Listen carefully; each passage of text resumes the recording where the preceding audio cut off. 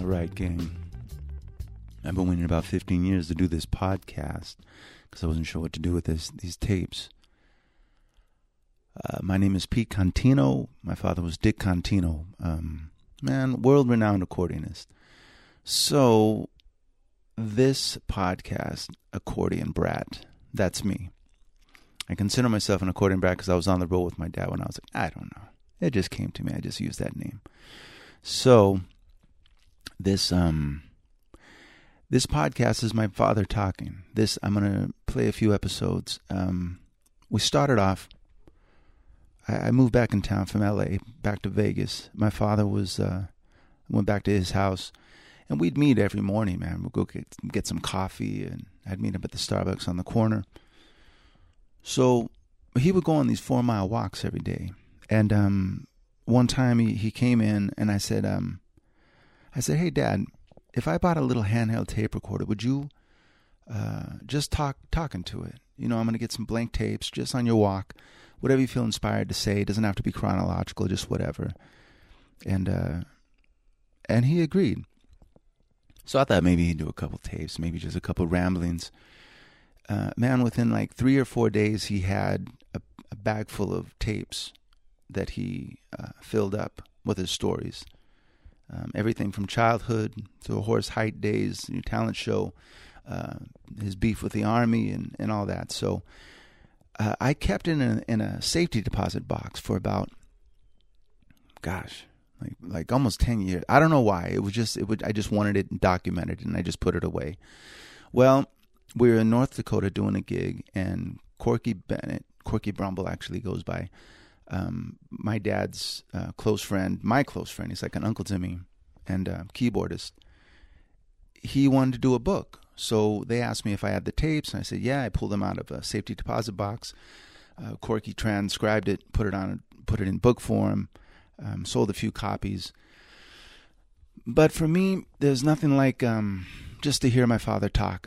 Even growing up as a boy, he would tell me stories, and I would listen to him. Man, they'd be the same stories, but I didn't give a shit. I just loved hearing him talk about, these days, man, back when he first started. And so this is for fans of my father. I'm not sure if you stumble onto this podcast. If you're not familiar with Dick Contino, go to YouTube, check it out, pull up anything. He's you just see a ton of videos that people have uploaded, and it's fantastic. Again, what he did at that time, and it's pretty cool. He found his niche and just man did his thing. So anyway, so I got the tapes. I just put I didn't edit them. The quality isn't great. He's walking on the streets of Las Vegas. But you hear his words, man, and you hear him say, tell his story.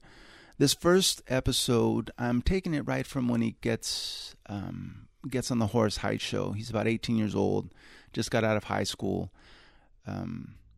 So I hope you enjoy, and I'll see you at the end of this.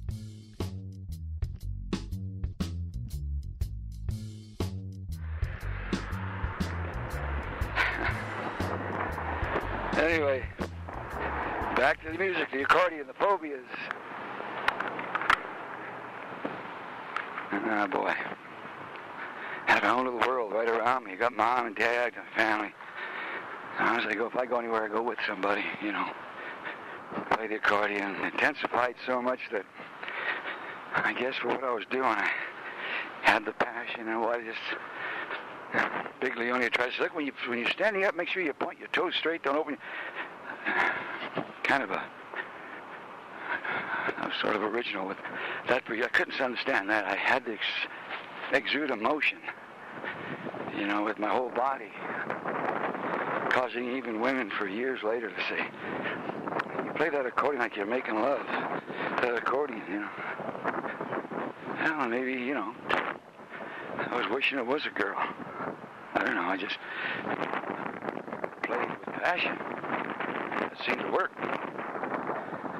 But the folks were all set to move to Los Angeles. And my dad, by this time we had moved to 1845 Harrison. And So we had plans to leave, like on this Monday. That Friday before that, I was 17 years old now. I was about in the month of, who knows, maybe the fall of 1947.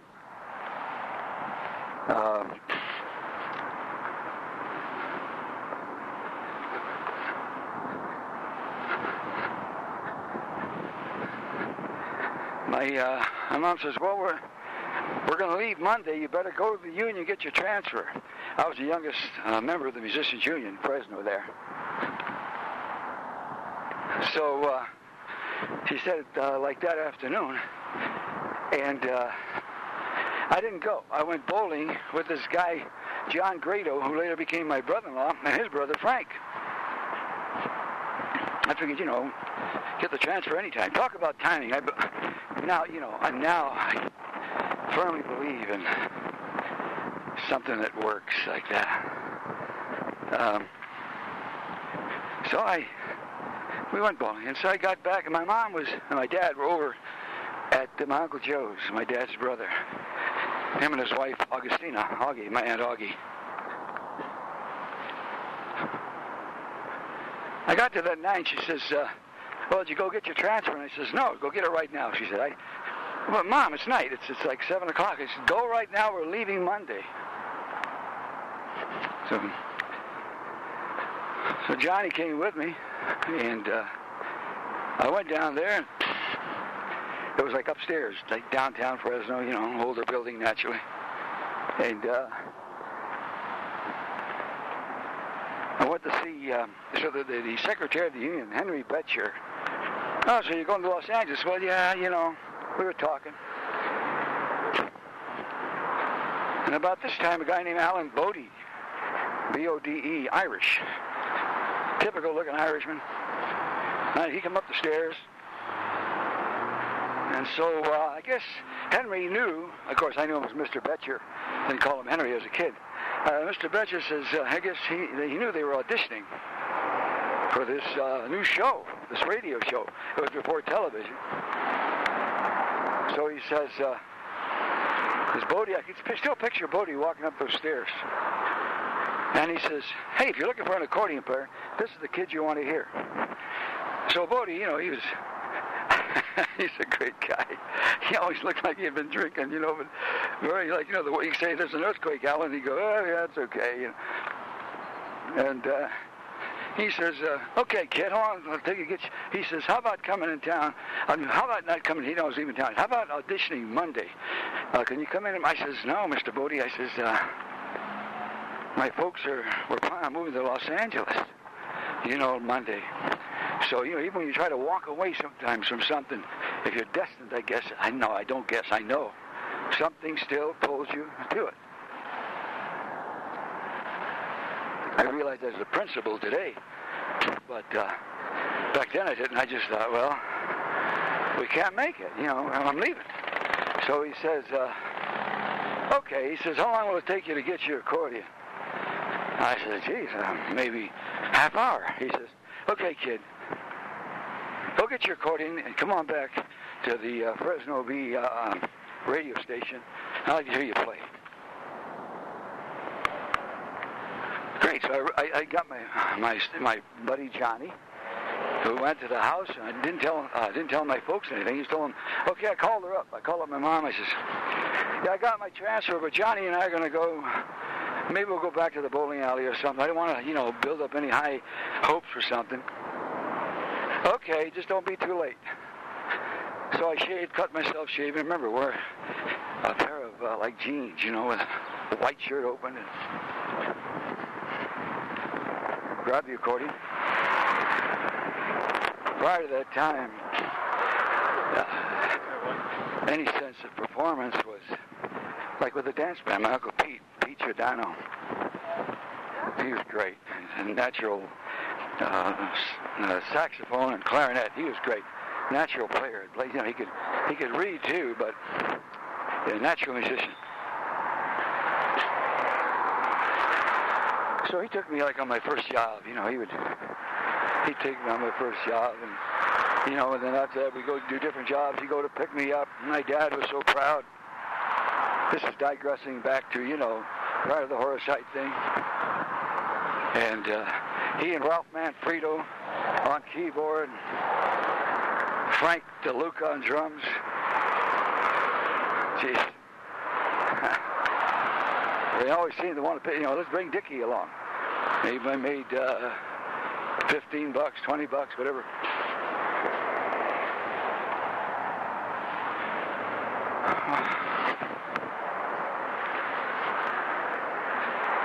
So, but the point I'm making is that if I sat around trying to, I had all this, by this time, you know, I had the Cañazo principles working, so I would apply them to, like, I knew 3 songs, Lady of Spain, Bumble Boogie, and Tico Tico, as far as show songs are concerned. But I played, you know, There's a Small Hotel, you know, I played all these other songs, are the Honeysuckle Rose, you know, all the songs of that, you know, so we do it as a dance thing. But every time I did, my Uncle Pete and those guys would note that while I was playing, when I got to do a solo, you know, just do a takeoff, as we called it, on a chorus or two, people would stop dancing. And they just stand on the dance floor and watch me play. And so they would note that. My folks would note that. They just all assumed, boy, this guy's got something, I guess. They couldn't, you know. But, I mean, I wasn't playing like the Lady of Spain then, or Bumble Boogie, or... Anyway, the reason I mention that is because when I went back to see Bodie, I got the accordion and so I thought, well, I'll play. I played Lady of Spain. I thought I'll play Lady of Spain. It's flashy. And but I thought the way I'd compete by playing, you know, because I played, my experience up to that point was mostly with the dance trio and stuff. That I would play, you know, like I do my heroes, my idols were like Charlie Magnanti out of New York, Ernie Felice out of San Jose, Art Van Dam, I think he was out of Chicago originally. So I'd imitate them, my idols. So I thought either way, but long story short, okay, now so Bodie, when he heard me play, and I know whether he was impressed mainly with Lady of Spain and Tico Tico and Bumble Boogie or the other thing, the medley, he says, kid, he says, you got to come back. He says, Height's got to hear you. I didn't know who Horace Heidt was, and certainly my mom and dad didn't know. So I thought, wow, all of a sudden I felt this inner enthusiasm, like maybe this is right, maybe this is something I'm supposed to do. So now I went back. So he was filling me in on all these possibilities, you know, national radio, the whole country will hear you play. They didn't even know what the format would be at that time. It was supposed to be a contest, I guess, out of Fresno is all I thought. That the whole country would hear me play the accordion. I wasn't even thinking about winning or losing. I just thought the country would hear me play the accordion.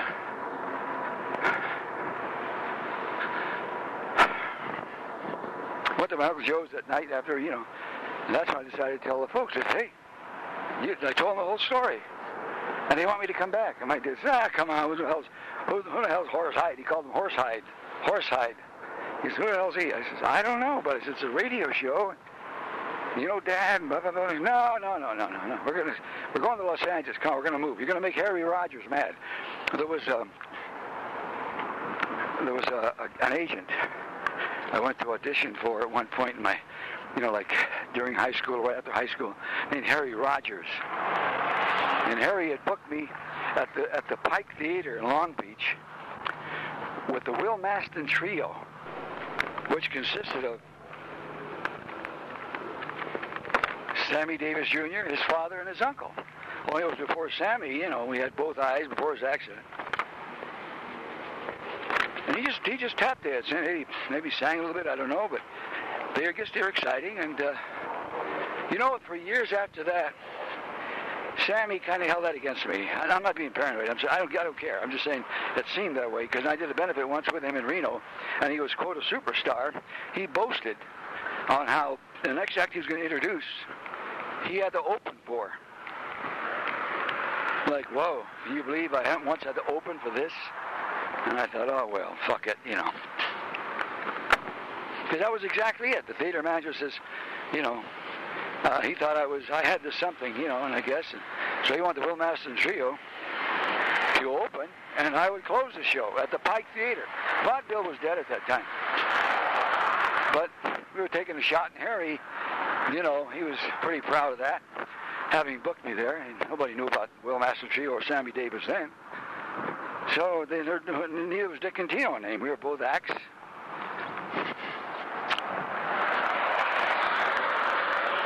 Then he was gonna book me with a violinist. And folks thought, wow, you know, at one point he had me audition at the Pantages Theater on the stage there in Hollywood for a couple of people. And I remember it was about the time of the Jolson story. It was coming out. It had come out, or it was coming out. I don't know. And the song, the anniversary song, about you know. So I'd play that, man, with all the soul and passion I could. And, this kid's got it.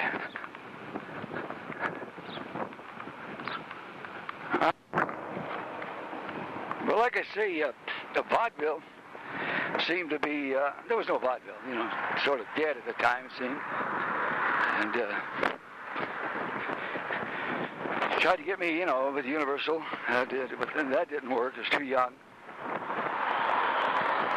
So, I guess since the beginning of time, there's scam artists everywhere and shit. So there was, somehow they heard about this guy who was going to teach me showmanship, you know. And, but in those days, $500 was a lot of money. But he was, you know, he's from Hollywood and all that shit. So they brought me, and he was going to, you know, okay, now when you get to this point, I want you to, this is interesting, you got to make a note of this. Now, you start out, when you walk out on stage, with your back to the audience and you're looking over your shoulder. You know, and the song I was going to play was St. Louis Blues. St. Louis, one, but, you know, you're looking over your shoulder, and then you turn gradually. And then you get to this point. That's it, right there. Oh, fuck. Anyway, shit. So now they booked me. See, they says, okay, somebody got me engagement at this club on La Cienega. Was it La Cienega? Yeah, in the Jewish area there. And this guy, Leo Diamond, I think his name, he played harmonica, a great harmonica player, you know. And so they got me. Anyway, I was going to follow this guy's way of playing the song. And my dad was my biggest fan, no matter what, you know. So the place is filled, because in those days, no matter who was appearing, the place was always packed. You know, so I come on stage, and I got my back to the audience, and I can hear them snickering.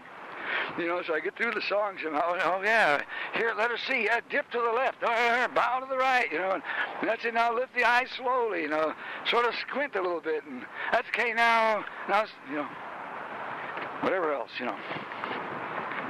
Well, we went across the street after that first show, and we went to this drive-in, my dad and I.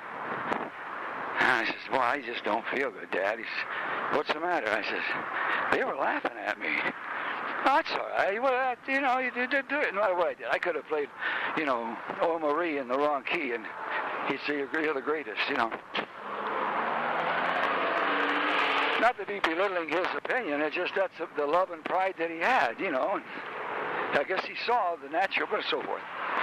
So I says, you know, when I do the second show, Dad, if you don't mind, I says, can I do it without what this guy told me to do, you know? He says, sure. I said, but it cost you $500. Back then, honest to God, that was probably equivalent to about $2,000. You know what he said simply? Do it. What do I give it? What do I care? What the hell? It's only money. He says, go out there and do what you want to do. Well, just like in a nice, wonderful movie, I went out there, just played what I felt. looked at one, and I killed him. Well, he couldn't get over that. You know, and he didn't think about the $500 he had spent on this lame duck scam artist, you know. So,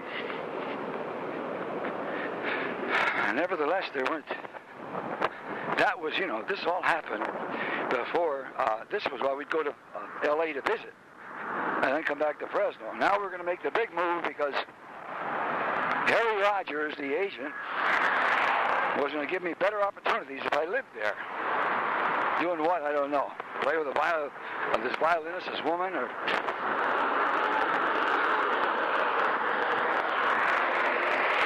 But that all happened before that. Well, Halyard and I are going to... So now I go to do the Horace Heidt thing. I come to audition, you know, for Horace Heidt. And so anyway, at the White Theater in Fresno is where the first broadcast was going to be, which is, the theater's now gone, you know.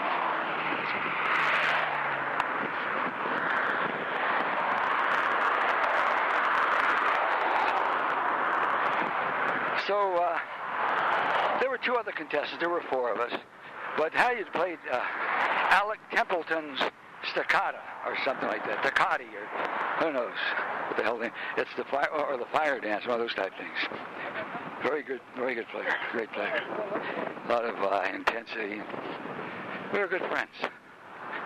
But Heidt at one point came to me and he said, I was going to do my bit, you know, imitating Art Bend, those guys. He says, you're not going to win this contest doing that. He says, what's that song?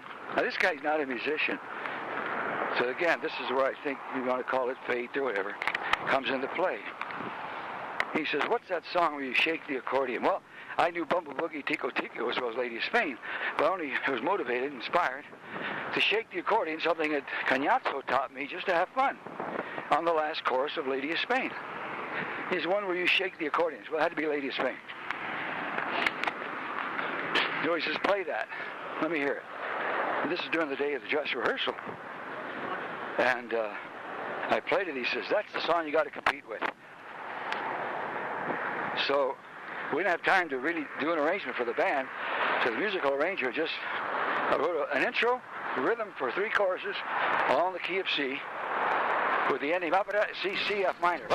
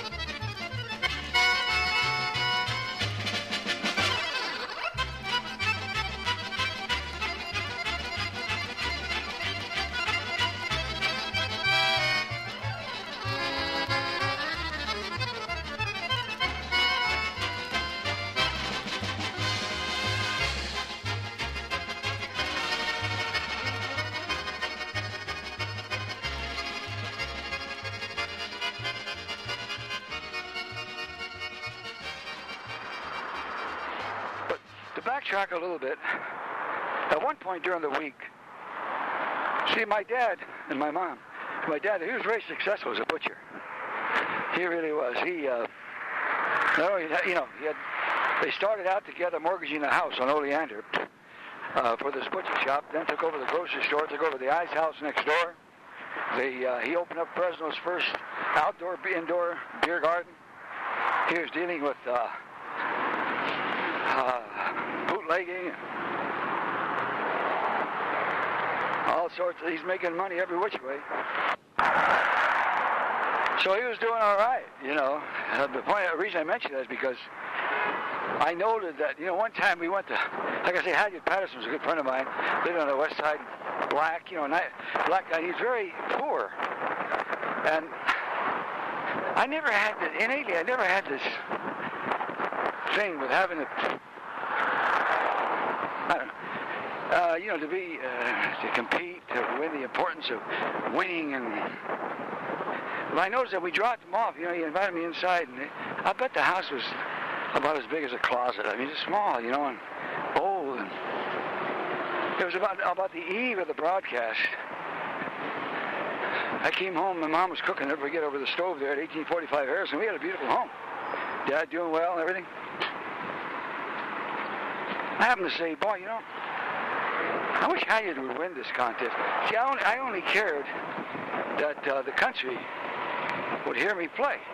I didn't think about competition. I didn't think the importance of winning that way. Never advocated competition. You know what I mean? Any sense of competition. It's almost like innately, and everybody has their place and so forth. So I made that comment, and right away the folks said, "What? What? Are you kidding?" I says, "No." I says, "They could use it. They could use the money, and I just care that the whole country will hear me play the accordion. That's all I could think about. You know, I didn't think I need the money or I need this, that, or the whole country could hear me play the accordion." "Yeah, but you can't do that. You got to win. You know, you got to try to win." I said, whatever I said, I don't know, but it's like I felt this thing like they would be, you know, we didn't need the money. They could use the money and blah, blah, blah. And again, you know, the whole country hear me play the accordion. So we got down to the actual, just before the broadcast, and then a strange thing happened. Philip Morris was the sponsor, Philip Morris Cigarettes. And there were two other contestants besides the two of us, but all during the week, when Haggard and I would compete against each other, it seems like on one show, you know, every night we compete for a theater audiences there. It seems like he get more applause, or maybe I get more applause, you know, more intense applause. So, but it seemed to be between the two of us. And Heidt, just before the broadcast, he got Haggard and I together and said, you know, I think this contest will be between the two of you, so, because, you know, by the way it went this week. So he says, whoever wins, I want you to say something like, you know, I'd like to thank Horace Heidt and Philip Morris for the opportunity of being on this show. And he says, Haggard, let me hear you say this. So Haggard said it. And then he walked away. So that's what kind of got my dander up. And I thought, doesn't he think I really have a chance to win? And that kind of gave me an added shot of adrenaline, you know. So there I was, you know, Haggard went on, great applause. I went on, and when I got to the bellow shake, everybody started applauding. So wow, kind of frightened me. Put my head back down, kept shaking. Then the thing was, to judge, they didn't judge the applause right after each performance. There was a waiting period. Then you come back for the reprise, whatever they call it. You know, you do about 8 bars or so. Then Heidt would cue the audience, tell them not to whistle, but to applaud and cheer if they wanted. And that's when they would watch this applause meter. They'd have special guests on stage watching the applause meter to see who got the greatest applause. Well, I won, you know. Everybody's all excited. Well, but there was no format. I thought, well, that's it. I won the contest. Okay, on with my life. The whole country heard me play. And got home that night, all excited, could hardly sleep. The whole country heard me play. Not so much that I won, but, you know, And got a call from Heidt the next day saying, we're going to go to Los Angeles. We want you to come with us in Pasadena to compete against the best talent there, 3 of the best talent. And I thought, oh no, another contest? And so my folks, yeah, let's go. Everybody's ready to go. Let's go to L.A. We're going there anyway, I let all my compadres know there, by now it's just the first show, so I don't know how big the listening audience was.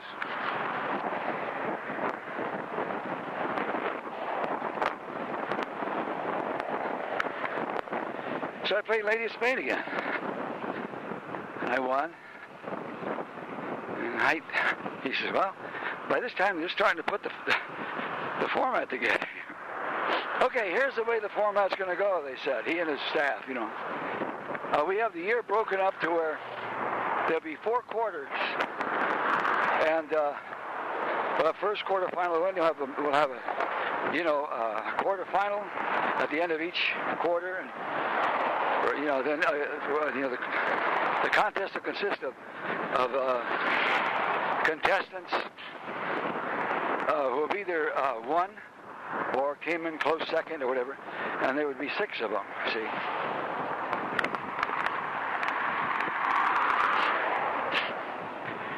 So I didn't know whether I'd win or lose or what. I didn't have this obsession.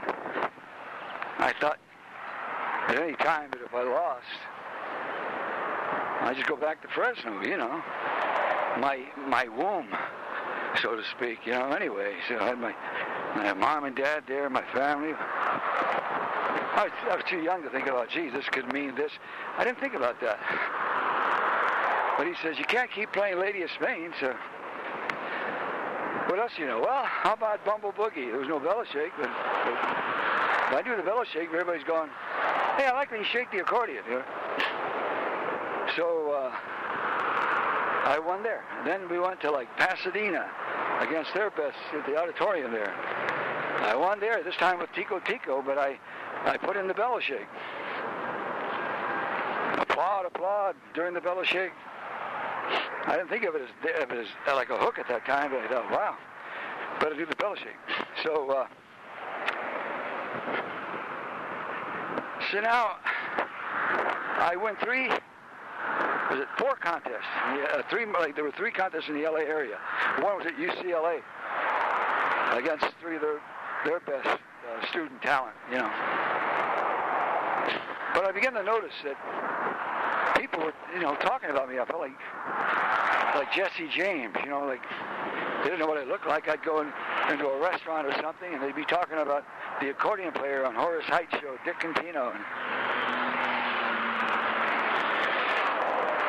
So now we're going to go to Omaha, Nebraska. Contest number 5. Man of Destiny. On the train, and they put me in the care of Horace Heidt and his staff. Hazel Turney, the older woman who was, they were kind of running things. She was like, so he brought Halyard along, he said, even though he didn't win, had to come along as a guest performer and play during the week on the, and I felt glad about that. We go to check into a hotel or something, they say, well, you can't stay here. And so nobody said, what? Hey, let's march. They just, okay, well, can't stay. We can't eat in the same restaurant. Okay, go get a bite to eat. I'll see you after, there's a way of life. So I got to Omaha. And everybody's saying, I go into a restaurant and say, nobody's going to beat this kid. I'm sitting next to him, But unbeknownst to me, a guy named Johnny Vanna, he came, this guy played marimba, tap dance at the same time, whipped his dick out on, he just did all kinds of shit. And he had his high school there, alumni with banners and shit. I thought, oh, well, I'll lose this one. But I don't care. I go back to Fresno. What do I care, So the song I was going to play was 12th Street Rag, Bellow shake and all, man. Key changes. But this time I'm inspired. If I'm going to go down, I'm going to go down in flames, you know.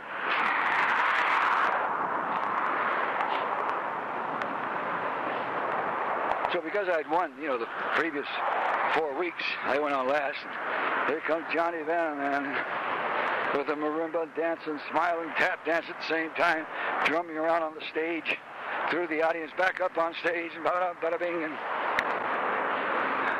the banners in the back of the auditorium packed at the Orpheum Theater. Oh, and I get up and play my 12th Street rag.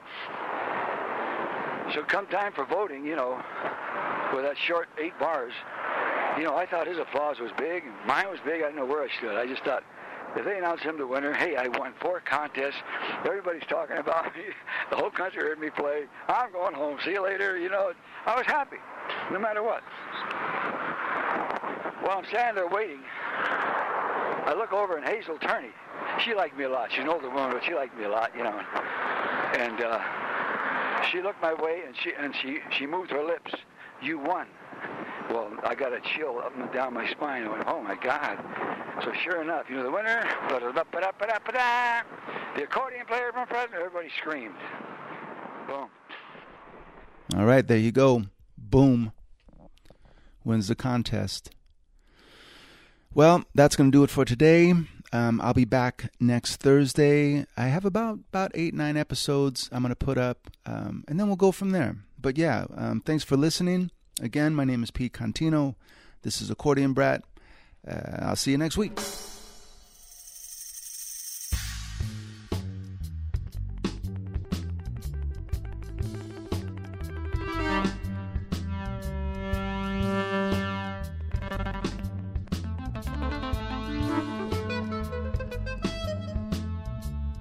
Mm-hmm.